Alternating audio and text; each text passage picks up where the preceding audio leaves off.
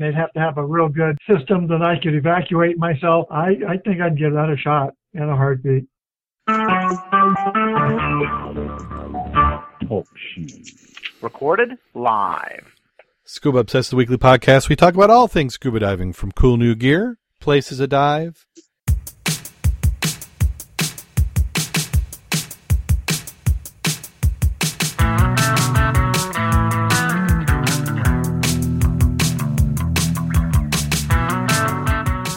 Scuba Obsessed episode 245 is recorded live June 11th, 2015.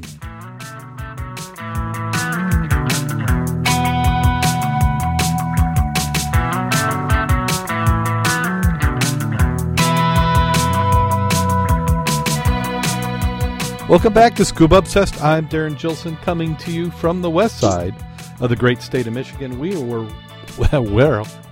heat. It's melting my brain. Where it is warm today. We reached almost into the 90s, and I am not complaining. Joining me this week is Mack, the dive mentor. How you doing today, Mack?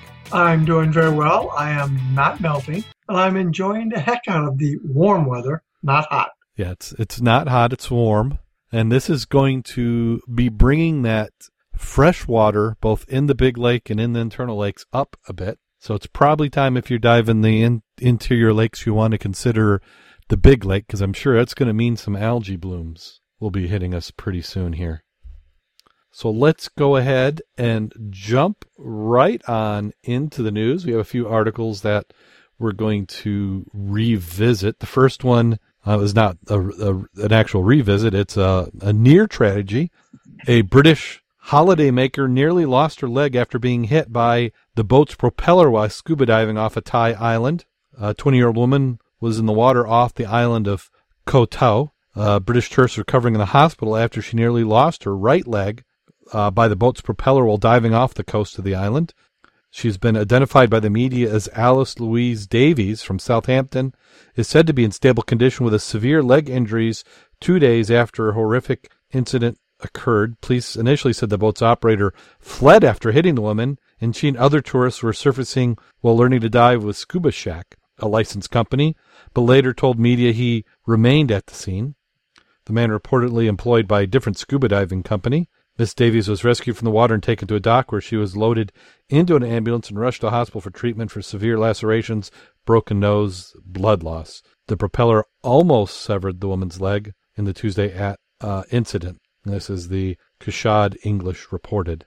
In this article, they're actually showing photos from inside the emergency room. I know. I thought that was quite interesting, and it looks like it was right above the ankles where she got hit by the prop. Yeah, and they got a good number of people working on her. Yeah, I got 5 in that one part. So initially they said the other boat operator, so she's diving off a boat, then another dive boat hit her. And then you know what's interesting about that incident? What's that? It was nighttime. Oh. Take a look at the bottom pictures. Well, that's dark, but that could just be, we don't know how far off the offshore they were. That's true, because I can see lights and stuff back here. Yeah. So it is dark nighttime when they're bringing her in, and that they're showing at first is her at the dock, and then you can go and see them. So, it isn't clear if it's a night dive or a dive that happened during the day, but it's a tragedy. And I would say that we need to create more awareness for how you should be safe around divers. But this is a dive boat operator, so it makes you think that maybe this diving area doesn't have good procedures. Well, I think we've talked about that before. They don't seem to be as formal and or enforced as ours are. Plus, I don't think they're in a Sioux society there, or if they are, they don't have any money anyway. Yeah, what are you going to get? Yeah, so I think that's why we see more of it. But it sort of surprised me. They talked about this is in Thailand, and that the man that has been arrested but not charged with the crime is insured and is willing to compensate the victim. And I think that's good. Yeah, is insured and willing to compensate. Who would admit that? In the U.S., you would never admit you were willing, that you would admit guilt, because your insurance company would drop you the minute you do. Well, they still have to pay because it was in effect at the time. Uh-huh. But further down, they were talking about deaths in that aspect. And they talked about 2 tourists were beat to death attending a beach party in September in that area. They talked about in December, a 22-year-old Norwegian woman died after a boat propeller struck her in the head.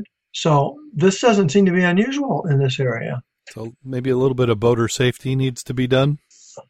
That and all other stuff, but I'm still curious if it was at night now that I look at the picture. So it could, if nothing else, it would be nice to know if it was at night or just later in the afternoon.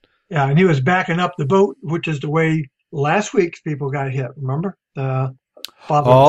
So maybe this is because they said it was another dive company one part, but maybe it was that same dive company. So I was just sort of curious about that. Key item, like you said, though, serious injury, not fatal. Doesn't sound like it's going to be tremendously debilitating. No, it's always a positive. Yeah. Well, and I could see how that can happen. You've got there's just not enough details. It'd be nice to know, was this the boat she was getting in and off of? Yeah. Was she on a dive platform? Because say you've got an inboard or even an outboard, and you're on the dive platform, that motor is only a couple feet away from your ankle. So if you were on there and somebody started the motor and a boat moved back, you could easily get your ankle in that prop. Yeah. Heck, you could slice your ankle open pretty serious without the prop moving. Something to always be careful of. Yeah, I went to the comment section, and they're just like we are here. Not knowing anything, they've got comment to go up the wall. It's always British tourists. Makes you wonder, what's wrong with Britain? Oh.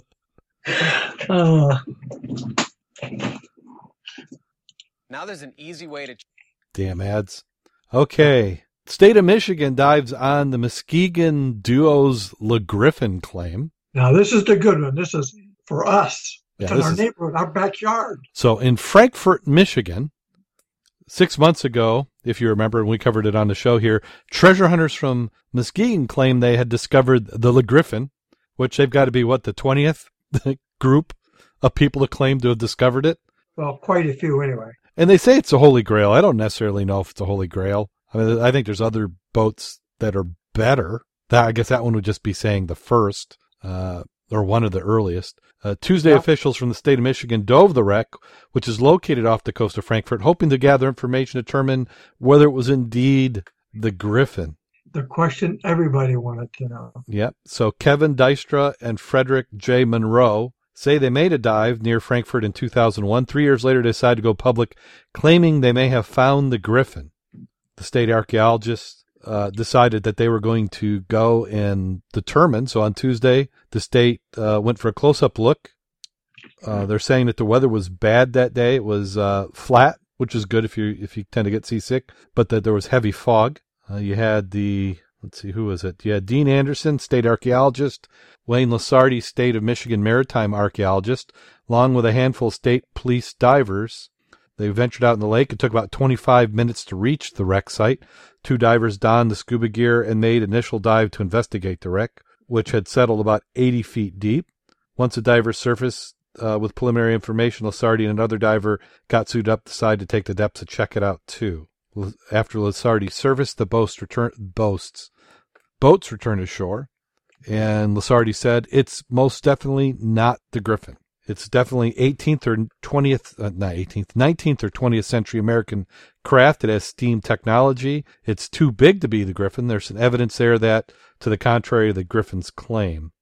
He went and spoke detail about the shipwreck. It's about 80 feet in length, a little over 20 feet in beam with a 10-foot depth hold. Just from those dimensions, we start looking at historic vessels that match about that same size. Sardi said there's some evidence the vessel once had steam technology on it. Most shipwrecks in Michigan are from the later part of the 19th century, the earliest 20th century. This one fits right into that era. After scrubbing away some of the zebra mussels attached to the wreck, Lasardi made another fascinating discovery.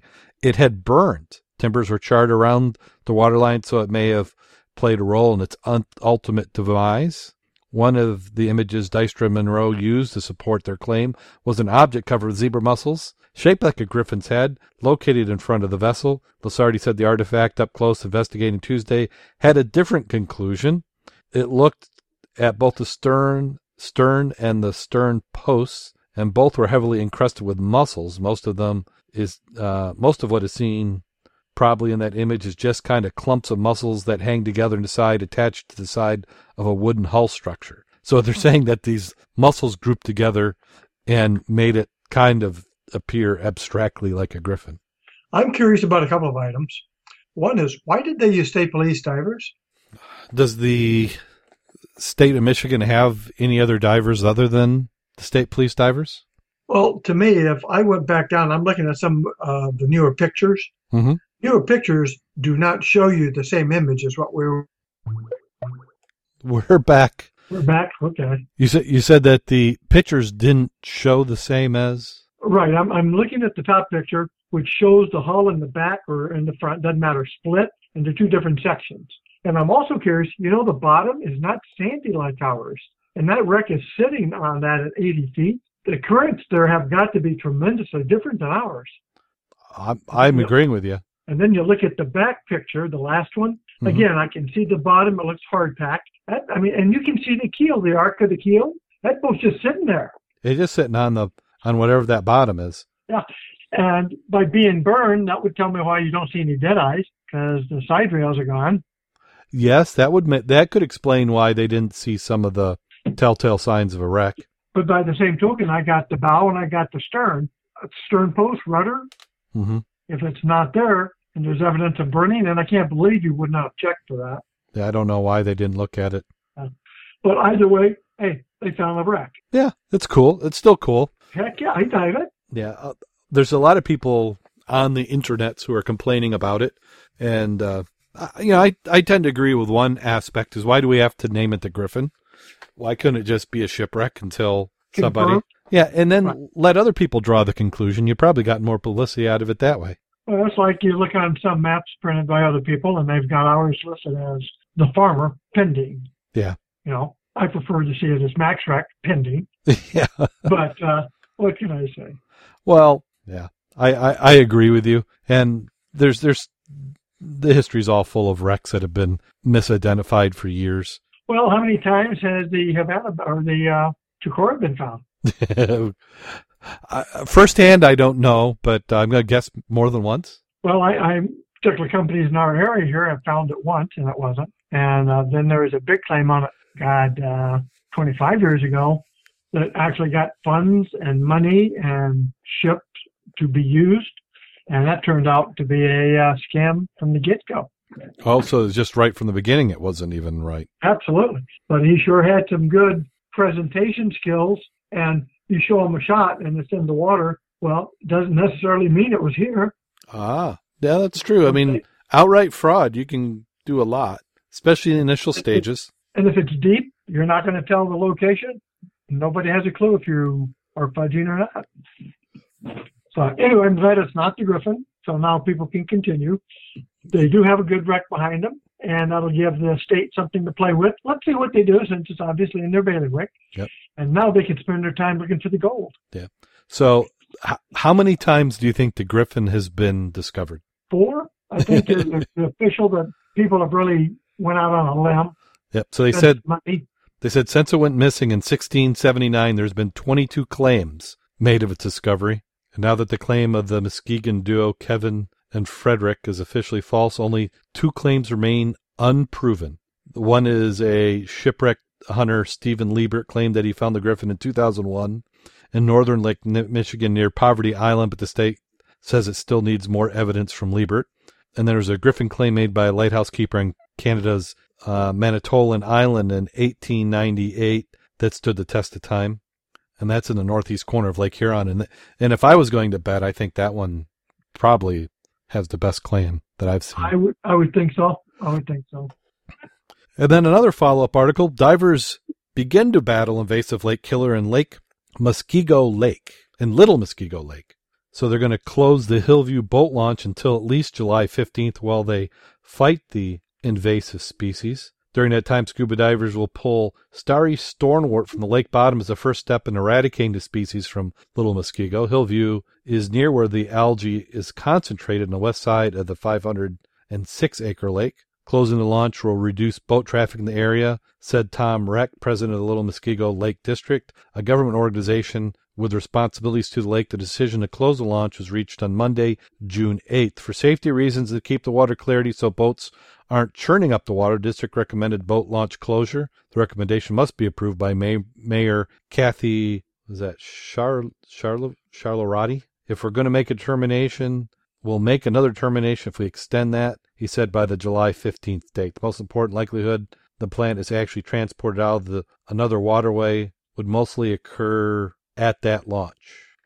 They said hand pulling is being tried first, but a more vigorous eradication effort is planned by the Lake District. Around 25 people came to the Lake District's regular meeting on June 4th to hear about the eradication plans. There is a lot of interest in what we're doing about this, said Rec, saying you guys are doing a great job. People say we need to do more faster. So I just don't, this doesn't seem practical. I was going to say 506 acres and they're going to try to pull it by hand. Lots of luck there, buddy. Not to mention, it doesn't say the depth. I'd be curious about that because obviously once you get down in that thermocline area, you're not going to have it. So it's really not a true 506 acres or whatever you'd have to pull. Yeah. But manually doesn't sound like the way to go. Yeah, and you're right. I think about some of the lakes around here. If you got a lake that goes deep fairly quick, you really only have 15, 20 feet off the shore. And you can manage something with that. Yeah. But hopefully it works out. We'll keep following this one. I'm curious about where they talk about the fight against the species includes the threat of tickets. Boat owners can get tickets for having aquatic plants or invasive species on a boat coming in or out of the lake or while on the road. Fines from $200 to $380. I'm curious how they do that. I mean, some of the obvious ones, when you do have them attached to your propeller, your prop, or whatever, if you do have them attached to your hull, or you've got a mess of them screwed around your drive. Other than that, where are you going to look for this stuff? I think that's just the case. We've all seen somebody who pulled a boat out of a weedy lake and their boat looks like it's the monster from the Black Lagoon's orphan child. Yeah, that I can understand, but that's so freaking obvious. Yeah. Other than that, I don't know. I mean, they're going to swab you for DNA or the boat, that is. I don't see whether I think it's one of those after the fact things. We want to have something we can charge you for when we determine that something happens. But hopefully they can make some sort of impact. But I'm going to be a little skeptical. And then we have another world record. I think it's not just an attempt. I think he actually did. Egyptian Wala Hafez breaks a record for the longest open saltwater scuba dive. The Egyptian diver set a new Guinness World Record for the longest open saltwater scuba dive of 51 hours and 20 minutes off Egypt's Red Sea resort. And that was this last Saturday. The dive started on Thursday morning and ended Saturday at 6 p.m. He had consumed 55 tanks of air with the help of 25 divers from different countries, including Germany, Russia, Italy, Netherlands, and Austria. On Thursday, Egyptian diver Ahmed Jabbar had led the biggest dive with 400 divers to clean up the Red Sea's seabed from waste. Oh, so that was another project. And then a total of 300 divers were successful in breaking the world record for diving in the same category set by the UAE. The event was sponsored by the Ministry of Tourism and the Red Sea Governorate. 51 hours. He's the guy that set that record of diving depth of 332 meters. Yeah, I thought the name was familiar. I was trying to figure 55 tanks, so it had to be relatively shallow for this. And it does look like he used scuba and not a full face mask. At least in the picture. A lot of times I've seen where they'll switch back and forth from it. I think part of that is just so you got to get rubbed raw after a while. Of course, in this photo, doesn't he look like a minion? Yeah, he's obviously got a suck pack, so he's drinking. And just the shot they give him, it looks like he's got a dive mask with just one lens and an eyeball. Cyclops. It's got to be warm because he looks like he's in a wetsuit, which is good if you need to do something. Yeah, no hood. And I wonder what kind of drugs he took to keep him awake. 51 hours, so that's just over 2 days. Yeah, that's not going to be good. I mean, you can do it, and he was, I believe he was military. Well, generally on the ones that we've heard here in the States, it's usually with a full face, and they actually did try the snooze, and they had a safety diver with them. Mm-hmm. Now, I wonder if that counts if you were to take like at Lake 16 where you got your little canister of air. Oh, you mean the dive shelter? Yeah. What if you went up in that? Does that count? Well, I'm thinking that if the part of the record has to deal with open circuit, when you're in that, you're not an open circuit, are you? You're underwater, which you just can't go underwater because you could say same thing being in a submarine. That's a big helmet. That's all that was, a big helmet. A big helmet. He's under pressure.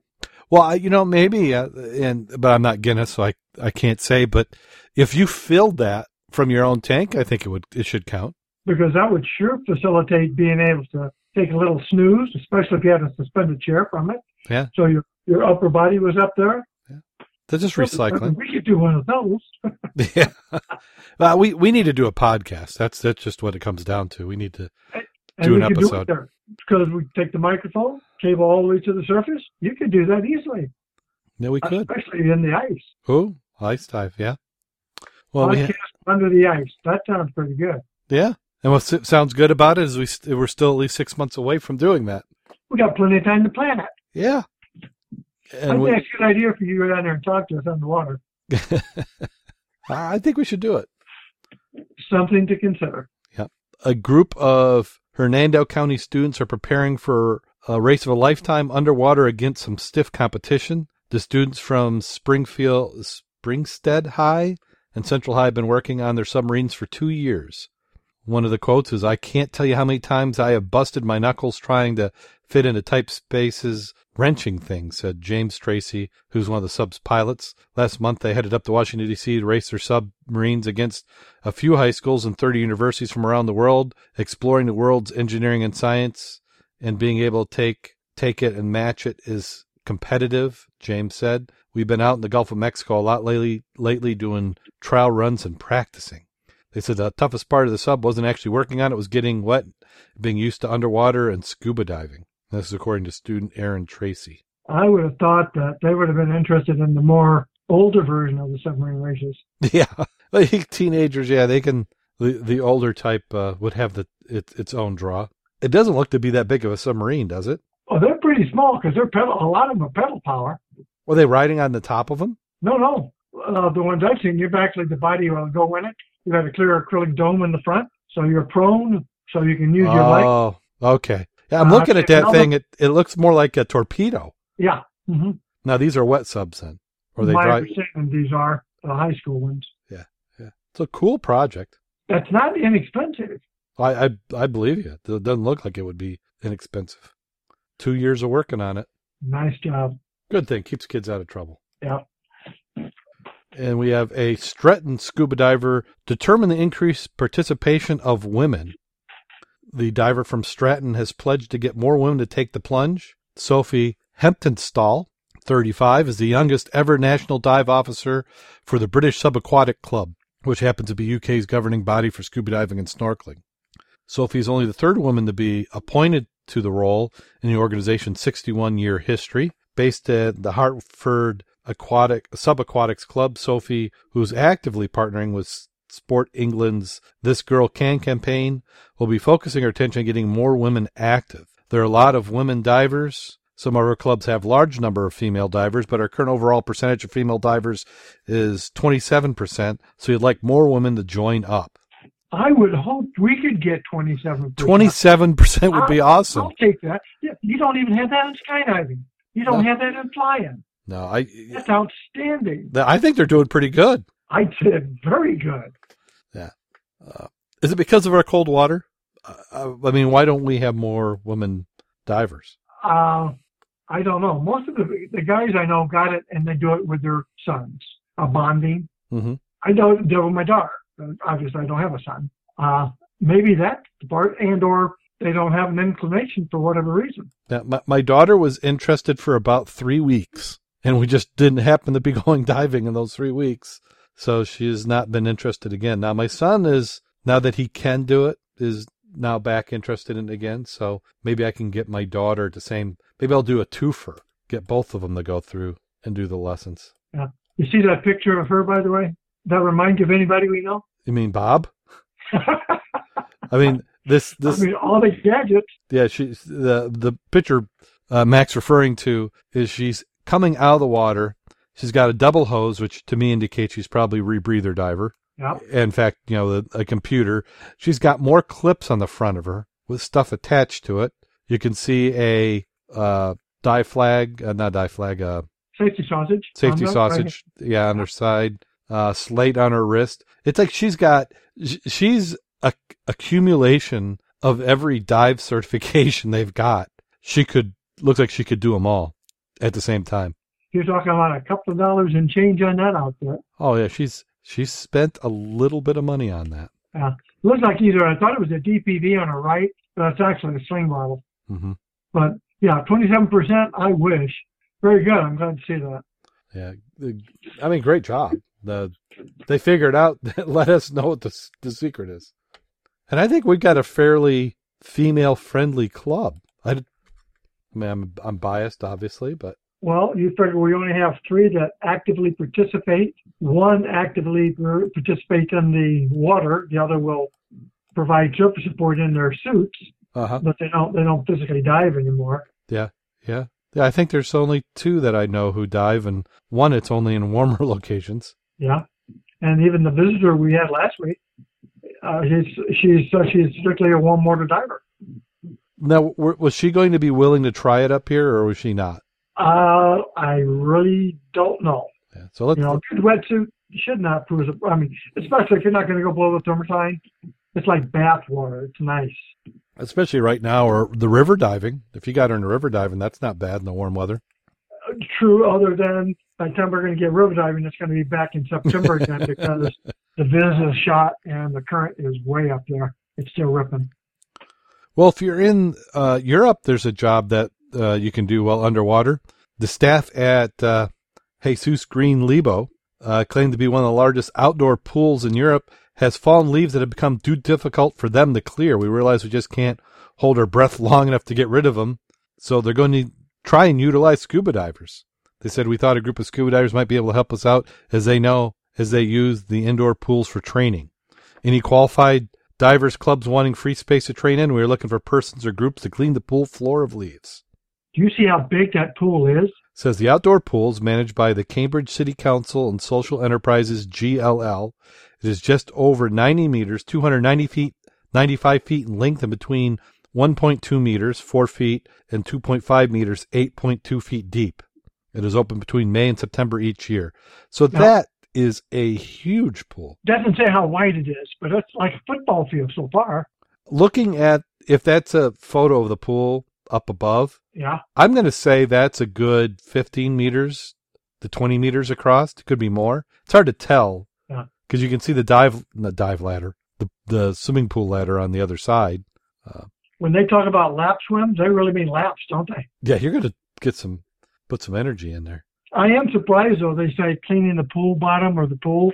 Most people use the little dredges that are on the bottom on their own. Yeah. And they use the nets just to scoop it out on rails. So I'm not sure. Yeah, 8 feet isn't super deep. A lot of residential pools are that deep, and they just use poles. Yeah. But most residentials aren't 300 feet long. And then maybe they're just looking for a way of getting somebody to do it. Or to help them. Yeah. And how about this for finding an heirloom? A watch that sank in the warship during World War I is finding its way back to the family of its owner. A Chester man found the heirloom during a scuba diving expedition. In 1918, the John Henry Russell was aboard the... Okay. So, Mac, here's where we're at. We're at the last article where we had they found the watch. So we didn't lose too much time. You've had it off that long? That long? That was the last article, wasn't it? Yeah, but you've already talked about shadow divers after that. We've talked about it. So we'll go back and get it. But the heirloom was found. It was returned. It was a great thing. I'm sorry, everybody. We had probably about 10, 15 minutes of content that we're never going to remember how to go and do it all again. So this was going to be a short show. Damn. Oh, my goodness. I hate those. Yeah, but you did a good telling about the new site and stuff. Yeah.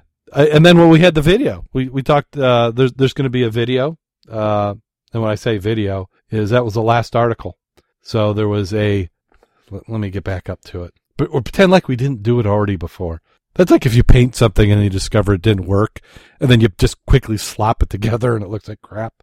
So the video of the week is scuba diver leaves the cage to high-five a great white shark. So this is a video. Now, I haven't seen it, Mac, but you said you saw it. Yes. It was actually, the guy was on hookah, and that shark is huge.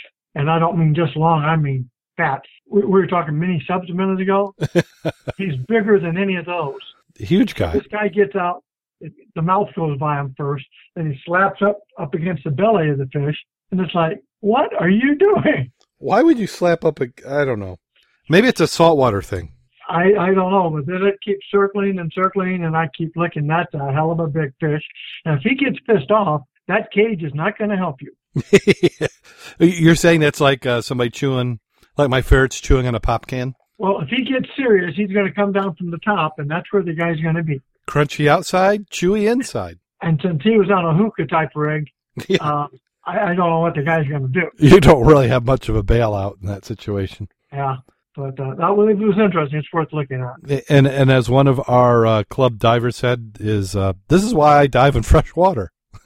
and there's nothing wrong with that. It's like, no. I may be out there in low vis, and a lot of people can't take that, but there's very little out there that's going to eat me.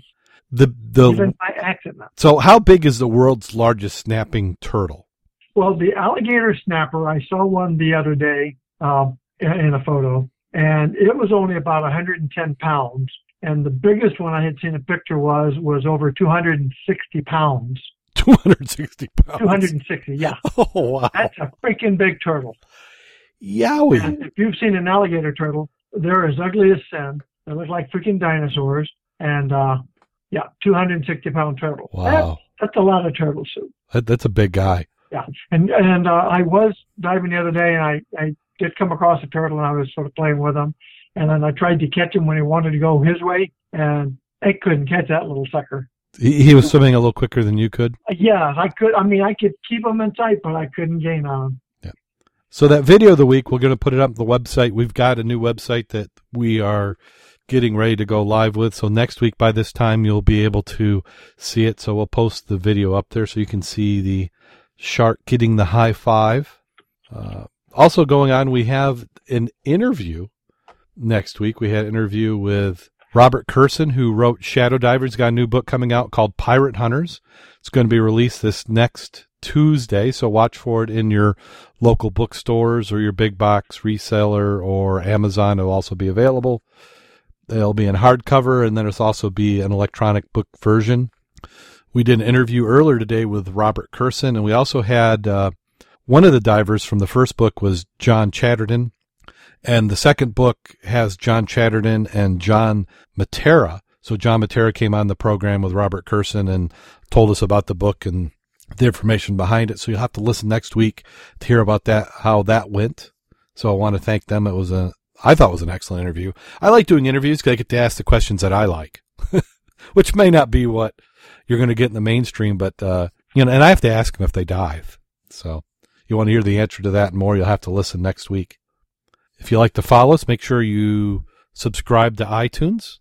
We also have a website, www.scubaobsessed.com. We're on Facebook, facebook.com/scubaobsessed.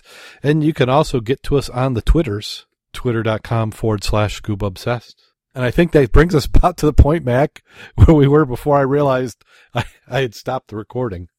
But we're talking about diving, I think. Diving. And I said I hadn't gotten a chance to get in, but I knew that you had. I made the sacrifice to get out there and get wet just so I'd have something to talk about. Actually, we got wet a couple of times, but and that doesn't mean rain. Probably the fun ones we had. We did the pier again on Saturday.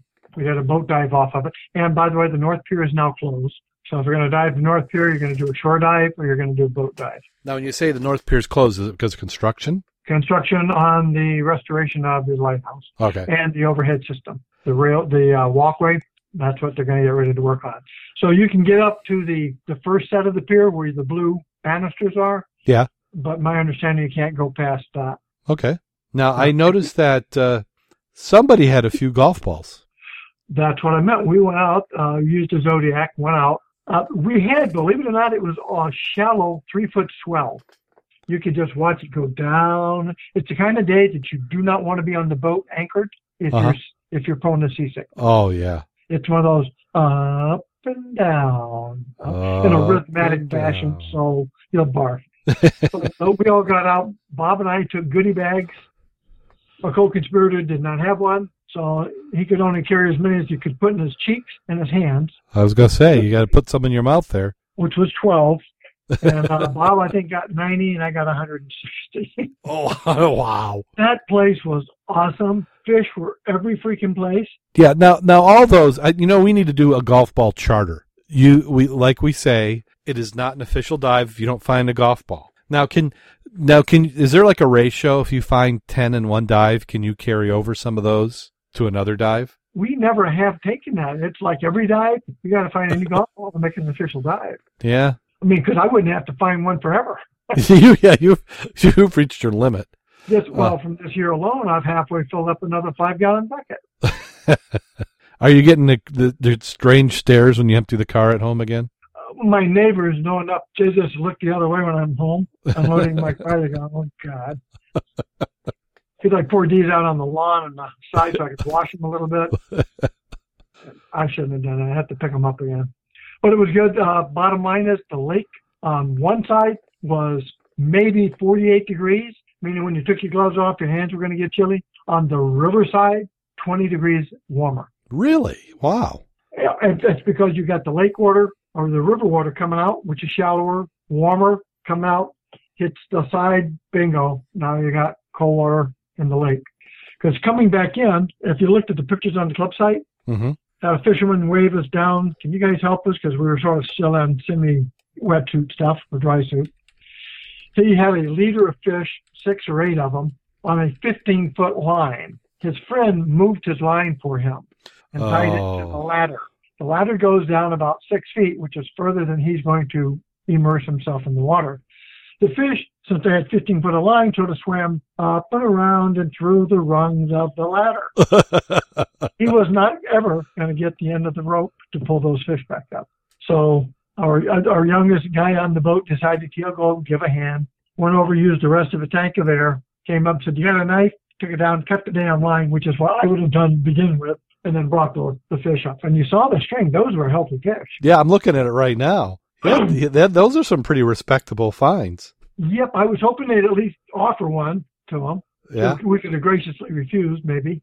Yep. So this is on mudclub.scubaobsessed.com. Yeah. And here, go ahead. Yeah, go ahead. I was going to say that was the second adventure. The one thing I got to notice in this photo is how annoying is it, the graffiti on that concrete? Already there, and it wasn't there a couple of months ago. No, they need to sandblast that off. You can't let graffiti be there for a minute. That is just plain disgusting. Well, that's the first time I've noticed that, because up until this year, I don't think we've ever had graffiti on that outlet part. No. And what we're referring to is this is the South Pier. Yes. And the South Pier used to have, it was a smaller lighthouse than on the North Pier. North Pier is the one you see in all the pictures. If you ever see a picture of St. Joe, Michigan, it's going to have the big lighthouse and the catwalk.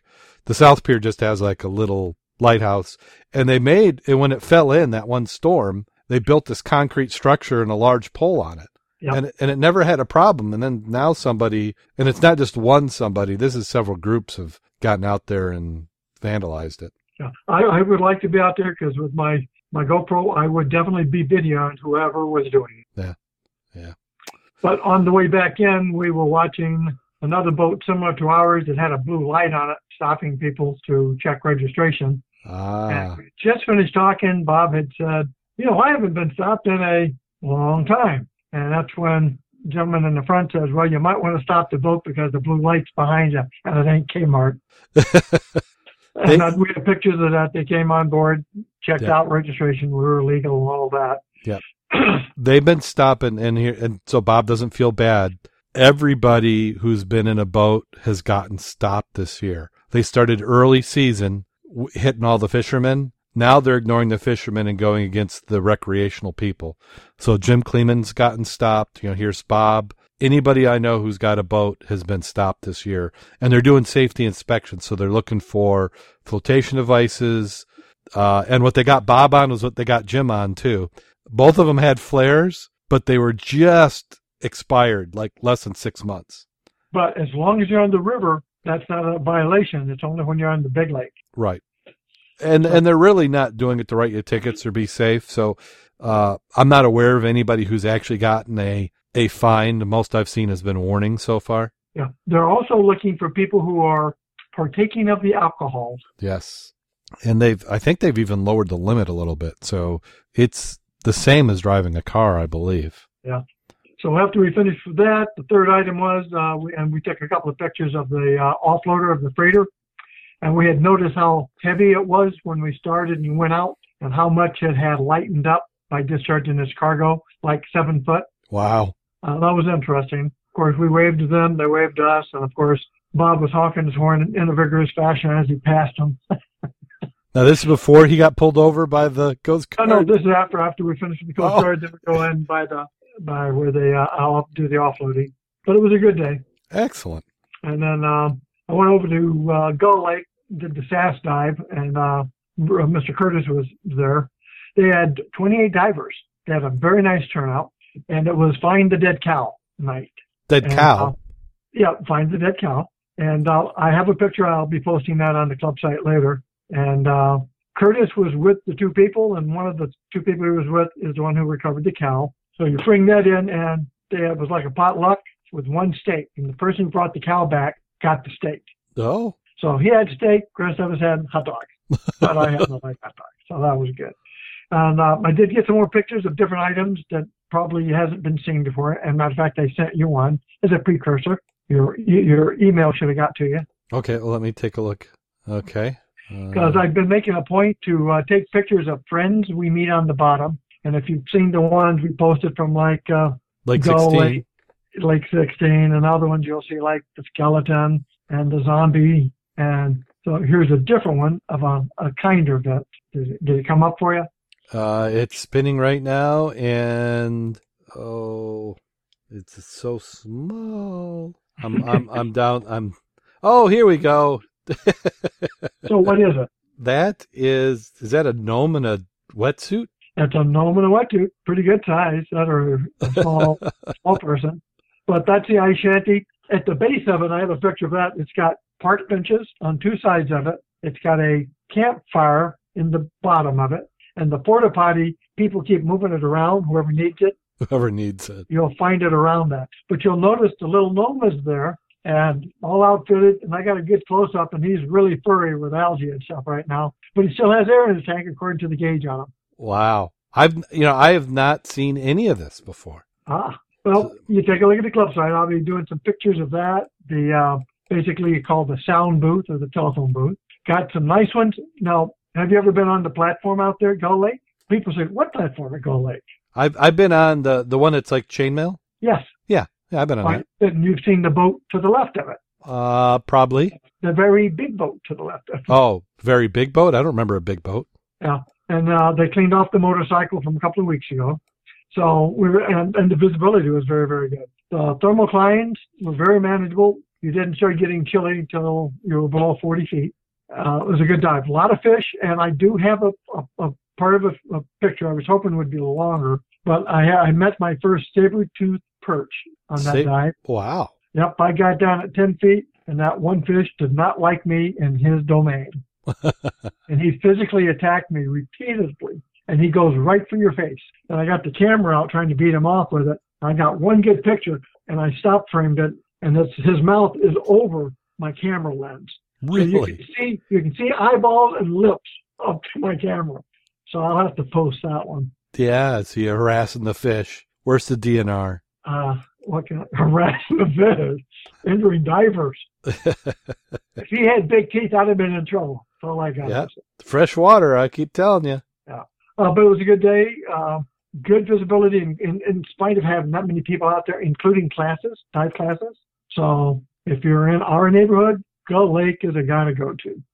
It was a lot of fun. Didn't get home till late. But very cool. So some good dives. It's getting to be that time of the year. Yep, and I think we got 2 scheduled for this weekend. You got one for Magician right now, and you got another one for maybe the Havana based on how the lake is going to be. Yeah, I'm going to shoot for the Havana one if I can get a spot in a boat and clearance from the family to go. I will wait a little bit for my decision, but I will be wet this week. Yeah. Yeah, and the way I know I'm going to go diving is I took everything out of the car. Just so if you're in Michigan and you're aware, my daughter is now driving on the roads.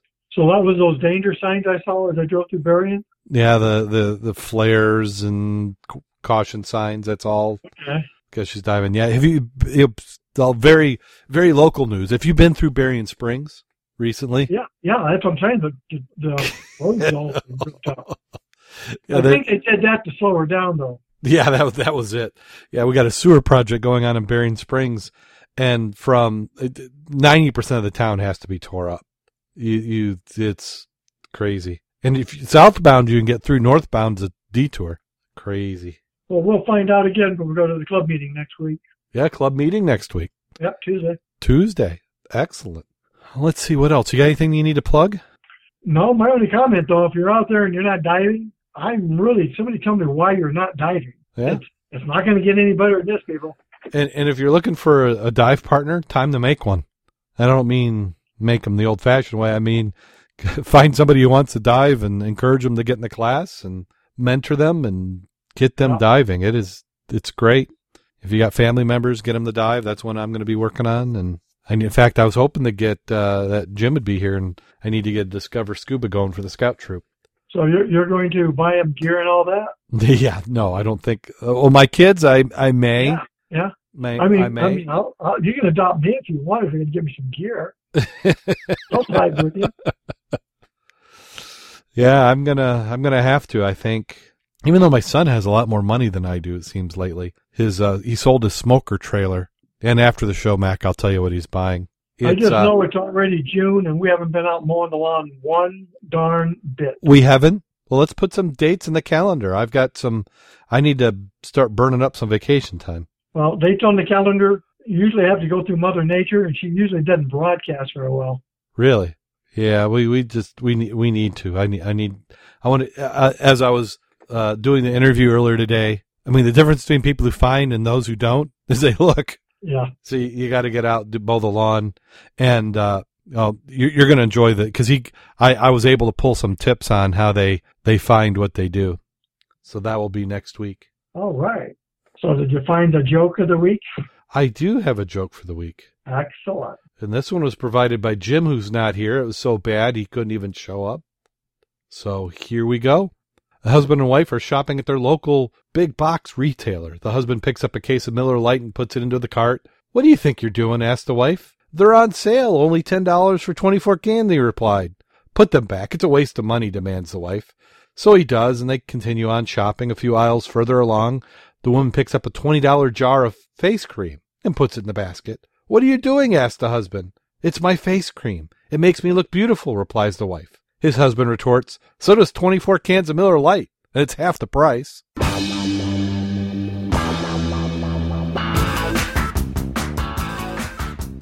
And then she knocked him flat, and just a cleanup on aisle 12.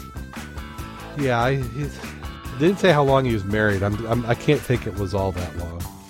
Yeah, he'll learn. Yeah. Yes, dear, love it. Uh-huh. So until next week, go out there and get wet. And stay safe.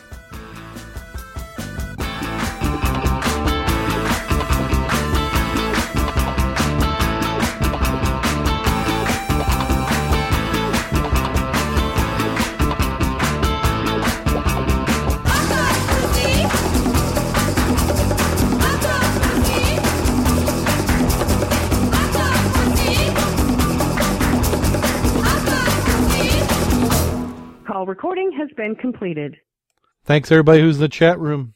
I kind of missed it a little bit. We have Flyboy Nadoba and St. Louis Sam. I heard more people talking about the air show. The air show? Yeah, the experimental get-together up in Wisconsin. Oh, the EAA. Yes. A good time is going to be had. They're going to have a B-52 bomber up there. That'll be one of the first times most people have got a chance to take a look at one. That'll be outstanding. They're going to have a B-29. I think there's only one flying, and they're going to be having flights in B-17s and three-motor or the tri-motor Fords airplanes. That's a little salty, though. They're going to run you about $450 each. Wow. P-51 ride will cost you about $1,500 or $1,600. Oh. So they're a little salty, but man, I mean, there's just not that many of them. And when you going to get another chance? Yeah, you're not. No, if they'd let me jump it for that price, I might consider it. Oh, a jump. So what would be your ideal jump? What if you had a plane that they were going to let you jump out of? The space shuttle. You could jump out of it. It's attached to the ground, and it's only about 4 feet from the top step. Man, that guy who from Microsoft that just did another jump. Oh man, I would do that in a heartbeat. Because if you're going to go, what a hell of a way to go. No, I can honestly say I'd probably scare the piss out of me, and they'd have to have a real good system that I could evacuate myself. But I think I'd give that a shot in a heartbeat.